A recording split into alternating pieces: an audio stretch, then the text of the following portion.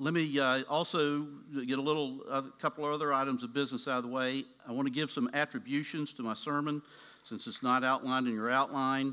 I've taken from Tim Keller in his book, Counterfeit Gods, Carl Trueman in his book on Luther, from Table Talk, the Ligonier Ministries publication from Matt Smothers and Deepak Raju.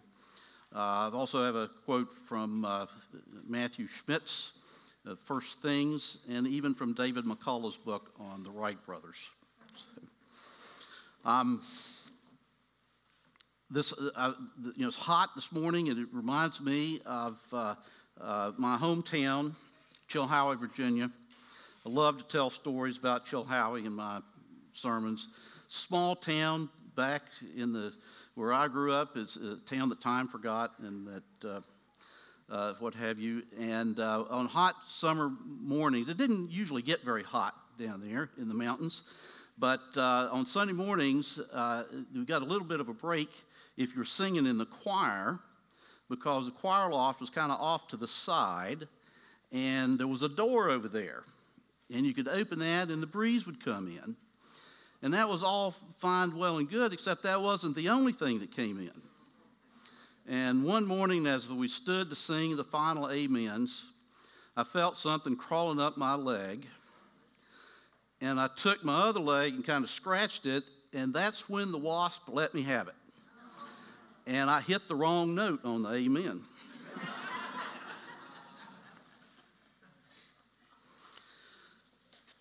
Our scripture this morning is from the Ten Commandments.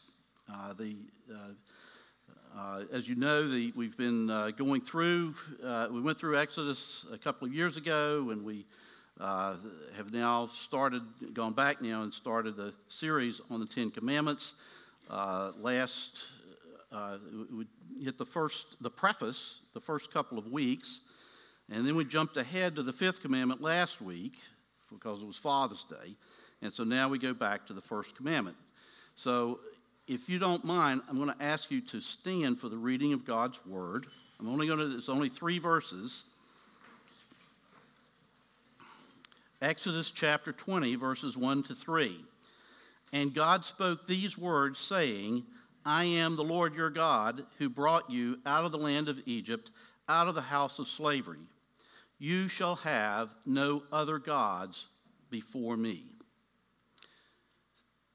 Father God, we pray that for the exposition of your word, that it may be faithful to it.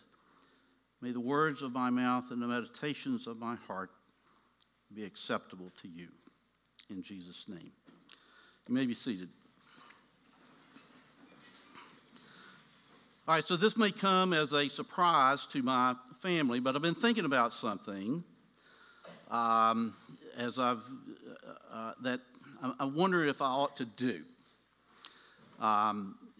As any of you who know me at all will know that I am a sports fan. When it's not baseball season, I love college sports. And whether basketball or football, either one. And ACC is my conference. And, of course, a lot of basketball championships come from the ACC, and no more than Duke University, which has won 5 in the last 25 years. But they haven't won one for about 3 years now, and I'm wondering if they don't need some help. And I think I can do it.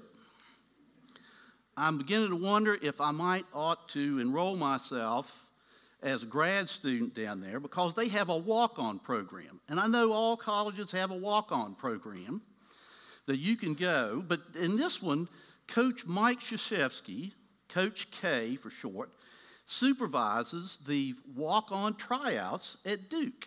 And you can kind of get some pointers down there. And Duke doesn't have that many walk-ons, but I figure I could do this. I mean, if you walk down the hall in our school building here on your way to Sunday school, and I encourage you to go to Sunday school, but at the end of the hall, there's this big sign down there that says, believe in me. Have you seen that? Anybody noticed that? Believe in me. I believe in me. I could go play basketball for Duke. Why are you laughing? If that's all it takes is I can believe in me. Well, I mean, for those of you who are listening on the internet, they're laughing because, well, first of all, I'm 57 years old. And I'm also 5'5", and I weigh about 195 pounds, and I have a bad knee. But other than that, I believe in me. Maybe I ought to wait 10 years. I need to retire first and do it again and try this again in 10 years. But that's the idea. Believe in me. Hold on to that thought. We need to talk about the scripture. Our verse today, "You shall have no other gods before me," is obviously a short verse. There's not a whole lot of controversy over its meaning, but that doesn't mean that it's not controversial or easily followed or even liked or appreciated. I guess one aspect of it, the phrase "before me," bears a little bit of explanation. That's not merely a first in rank or preeminence, but that as God will not have any other God in front of him or otherwise in his presence. And as the Catechism questions alluded to, since God is omnipresent, he will not tolerate other gods. And we have a huge temptation to other gods. Calvin said that if God have not alone preeminence, his majesty is far obscured.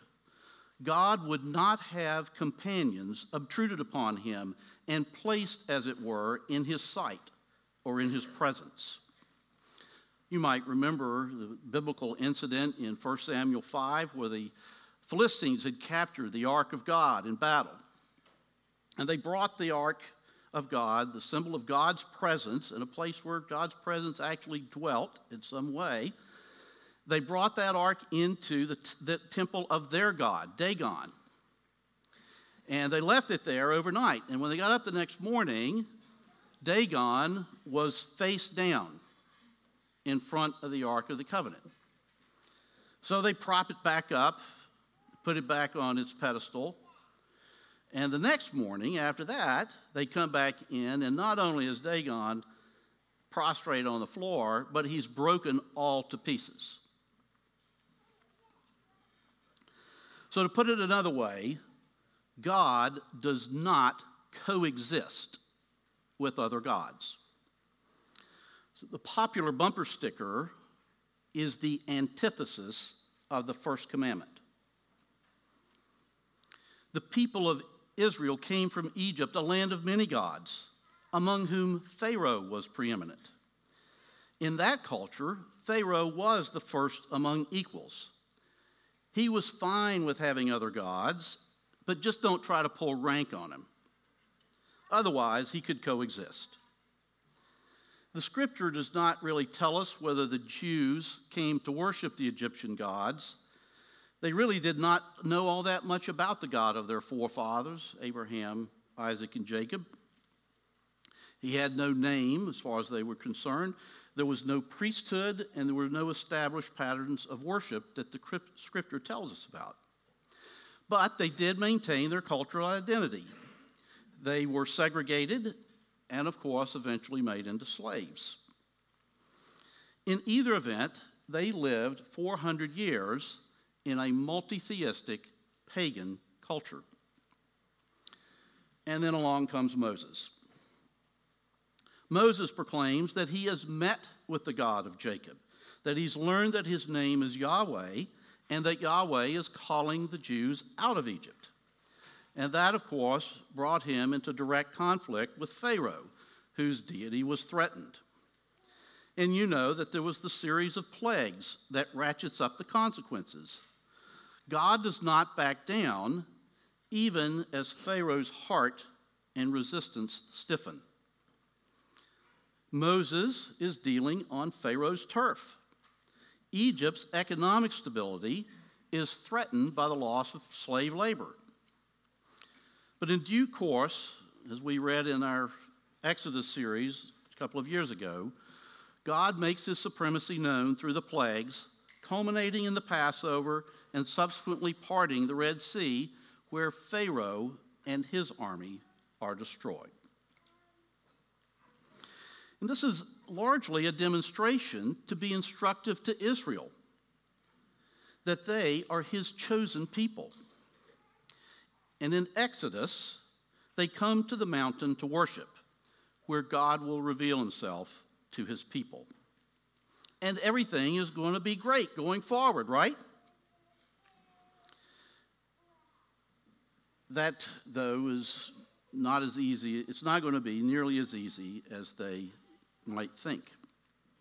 They are learning about Yahweh, but they are being brought out of Egypt and its gods, and they are headed through, and more importantly, to a land where there are even more gods. And it will take faith to believe that Yahweh is the only one. And they are going to be tempted by what we refer to as syncretism, the blending of gods. In fact, Moses can't get down from that mountain fast enough before they're worshiping a golden calf. Now, here we are in the 21st century, and we're tempted to look back at that golden calf stuff and think, how silly. We could never fall for that, right? But the temptation was far more subtle then, and it is now too. Aaron identified the calf as the God who brought them out of Egypt. That suddenly became far more believable. This now blends Yahweh with something that is tangible. And what is tangible takes on God's qualities and vice versa. This will always be the first and most dangerous temptation. It is the temptation to blend God, and as such, it would violate the first commandment. This is why there was a ban on intermarriage. It was to discourage syncretism. Solomon could be the great builder of God's temple, but then he can turn around and build more temples for his foreign wives who worshiped foreign gods. Syncretism is alive and well for God's people today. Syncretism lets us tend to believe about God what we want him to be, not what he is. We tend to remake God in our image, forgetting that we are made in his. And we tend not to believe about what God has revealed about himself. Let's take a look at the second commandment, for example, the very next few verses 4 through 6. You shall not make for yourself a carved image or any likeness of anything that is in heaven or anything, nor shall you bow down or serve them, for I, the Lord your God, am a jealous God, visiting the iniquity of the fathers on the children to the third and fourth generation of those who hate me, but showing steadfast love to thousands of those who love me and keep my commandments. We can believe, perhaps, that God is a jealous God of vengeance without the covenantal love of God. And perhaps that's a temptation for prior generations more than ours. Our generation has an easy time of believing the covenantal love of God without the God of justice in verse 5. But God is the God of both, without contradiction. And that's who we're called upon to believe. When we emphasize one to the exclusion of the other, we break the first commandment. We've created a new God. But wait, there's more. Sometimes we think we don't have enough information about God. And so we're tempted to fill in the gaps. This is what the people of Israel did. They built the golden calf. There's icons and images that help us understand, or so we think. Sometimes this is because we really haven't taken the time to learn what God has revealed about himself. Other times, it is because we're discontent with what he's revealed about himself. And of course, the biggest issue is when God addresses us about our sin. That's when we intend to invent a God who accommodates our sin. And like Aaron, we put God's name on it. You don't like masculine pronouns for God? Okay, let's get a translation that puts the she's in it. Think God wants me to just be happy? Okay, name it and claim it, brother. We want a God to accommodate our extramarital sex or our gay sex? Well, we've got that for you. After all, Jesus didn't say anything about gay sex being a sin, right? That's what Jimmy Carter says, our former president. Must be okay. But don't ask Jimmy about Moses or Paul. You want God to judge my enemies? Well, Jonah, the prophet, can tell you how frustrating it is when God is extending his mercy. Our hearts are idol factories, according to Calvin. And we like to put God's name on our idols. We syncretize so we can have our Christian this and our Christian that. And hence we end up with all those misunderstood Bible passages that we heard about in the previous sermon series. And those are just the most misunderstood passages. There's plenty more where those came from. And even when we do understand them, we're constantly tempted with an aspect of that first temptation. Did God really say? See, we begin to touch on what Tim Keller calls deep gods.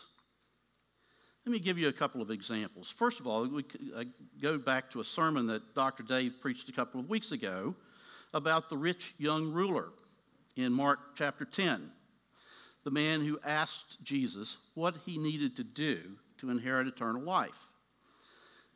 I won't go back and reread that particular passage because we already covered it, but the man obviously sensed an insecurity about his eternal destiny. And yet, he failed to see himself or God's law correctly. You see, as we go through the Ten Commandments, as we go through God's law, it can be for us a mirror in which we see ourselves revealed as who we really are. But not this guy. He looks in and he thinks that he has kept the law from his youth. And Jesus walked him through the second half of the Ten Commandments. And he says, fine, I've kept them all since I was a young boy. And so Jesus turns and tests him on the first commandment. Give up your wealth. Give up your power. Have no other gods before me. Sell all that you have and come follow me. And thus, Jesus reveals this man's idol of money and power. I mean, that covers two of the big three right there, right? Money, sex, and power. He's got two of them, and he has no idea. He walks away sad. The second example is from Luke chapter 12. And here we have a little vignette of a story that is near and dear to my professional life. Here we have a man, I'll read this passage. Someone in the crowd said to Jesus, "Teacher, tell my brother to divide the inheritance with me." But Jesus said to him, "Man, who made me a judge or arbiter over you? And then he said to them, take care and be on your guard against all covetousness, for one's life does not consist in the abundance of his possessions.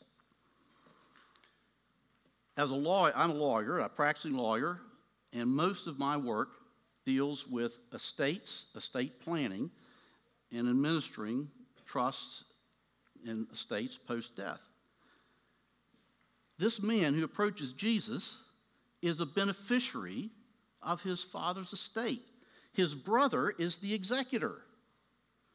And this guy approaches Jesus, and he wants Jesus not merely to arbitrate, but to come down on his side in the dispute. Do you hear what Jesus is saying here? Jesus doesn't even address the merits of the man's claim. For all we know, the man may have been right. The executor may have been breaching his duty.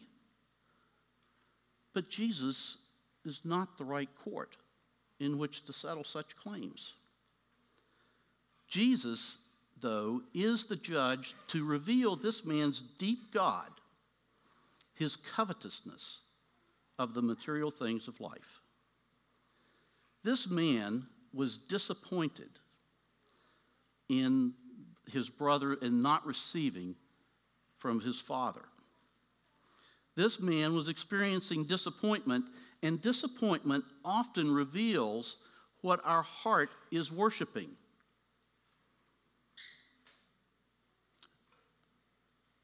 That's worth repeating. Our disappointments often reveal what our heart is really worshiping. And that really brings us to the most insidious God of all, me. I could, of course, go on to a rant about the selfie generation and stop the sermon here. Maybe you're hoping I would, but I won't.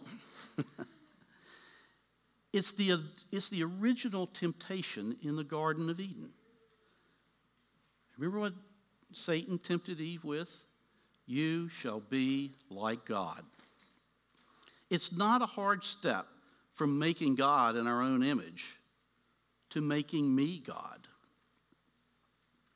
I mean, after all, the sign at the end of the hallway says, believe in me. Now, what is this trying to tell kids? Why is that sign there? Well, I think if you ask the people in the school, they're going to say that we're trying to have kids develop a positive self-image, right? I'm going to give them the benefit of the doubt. That's what they're trying to do. In the evangelical Christian world, this was first modeled by a man named Norman Vincent Peale. And have any of you heard of Norman Vincent Peale? Not many of you. In the 50s and 60s, he was enormously popular. And his mantra was the power of positive thinking. Norman Vincent Peale was probably as popular in his day as Joel Osteen is today. Everybody heard of him. He's second only perhaps to Billy Graham.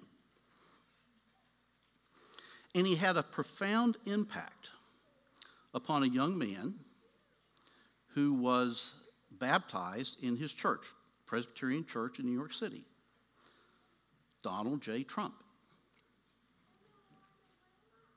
You see, if you believe in yourself and just think positively, then you can believe about God whatever it is you want. We can't think negatively about the commandments, especially if you've broken any of them. Because, and so we invent our own set of commandments. The Pharisees did this, and Jesus called them on it. There was a point in Matthew 15 where the Pharisees had this custom of giving their money that they were supposed to use to support their parents in their old age. Instead, they would give it to the synagogue and say, I don't have to honor my parents anymore. I have given this money to the church, given it to the synagogue. And Jesus called them out on it. Look, you made up your own rules here. Those aren't God's rules. That's not God's law. In fact, you're breaking God's law by not honoring your parents, by making up your own rules and following them. And that's what we tend to do. If we make up our own rules, then we get to do what is right in our own eyes. Where have I heard that before? Oh, yes, Judges chapter 21, where everyone did what was right in their own eyes when they had no king and hence no law.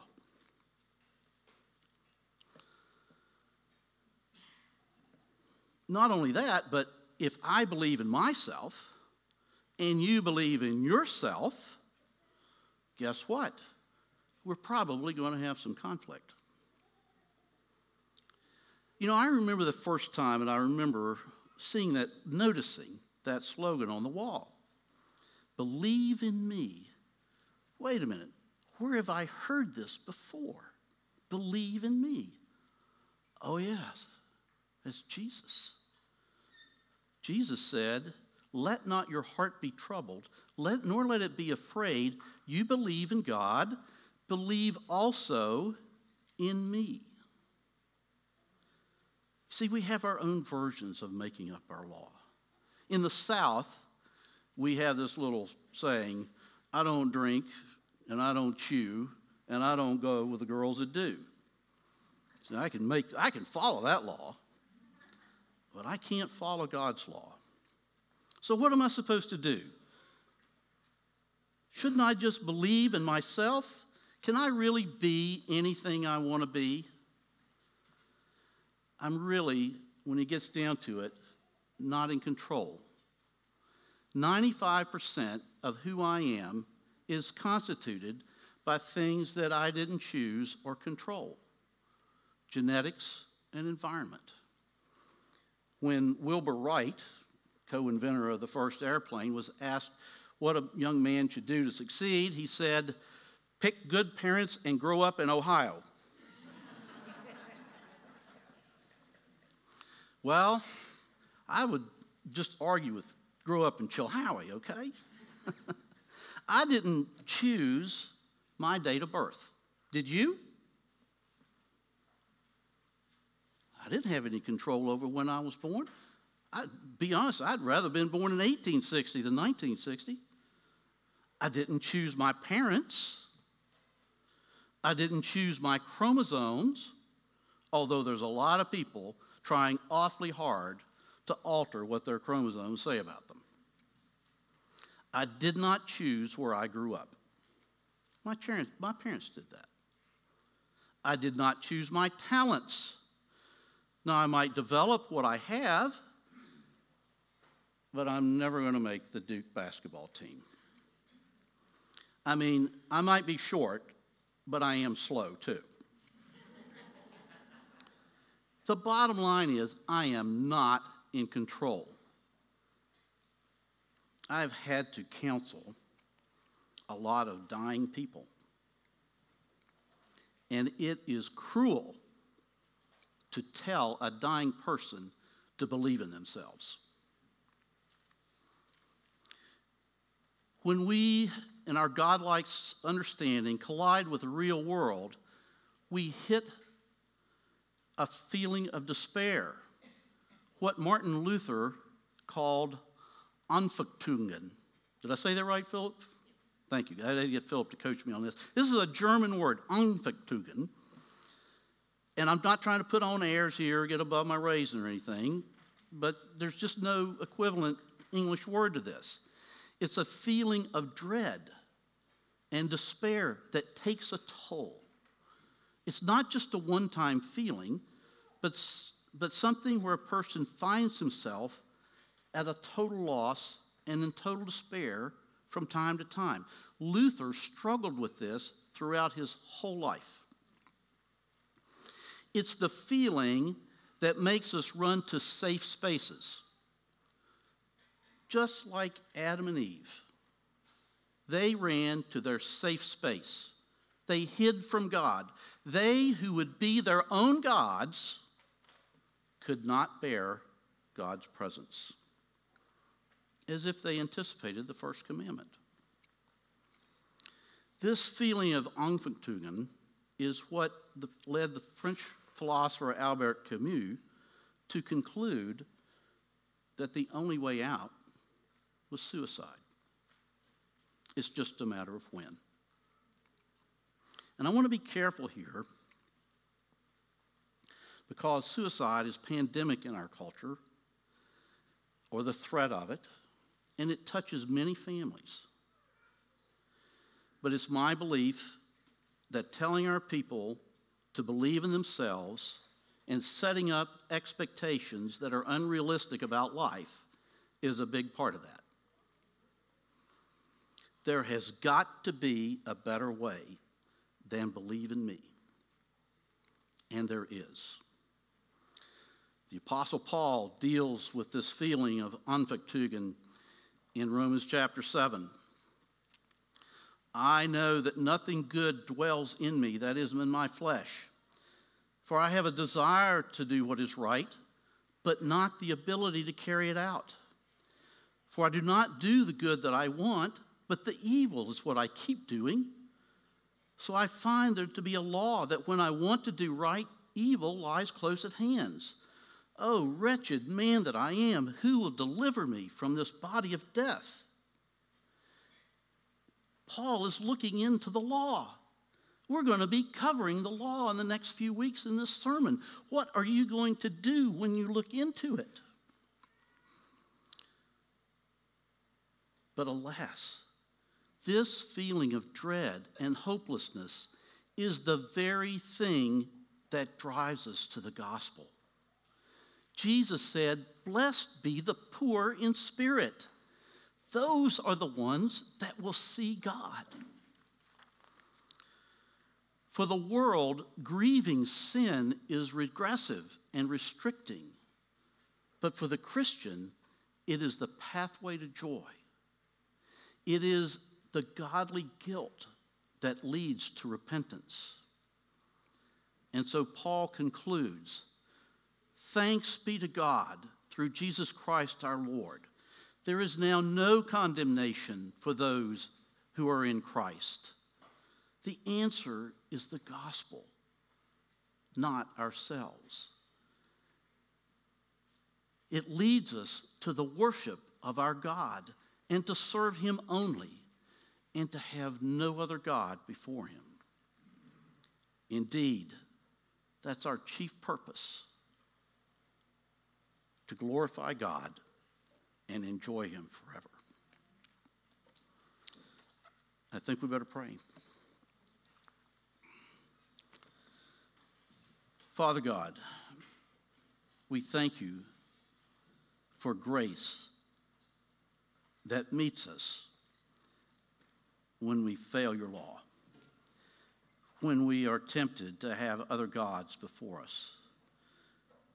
Oh Lord God, be merciful to us,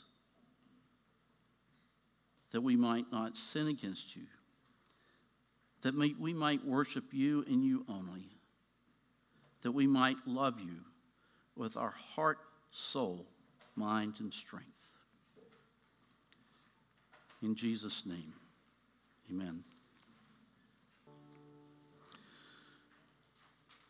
Now to him who is able to keep you from stumbling and to present you blameless before the presence of his glory with great joy, to the only God our Savior through Jesus Christ, be glory, majesty, dominion, and authority before all time, now and forevermore.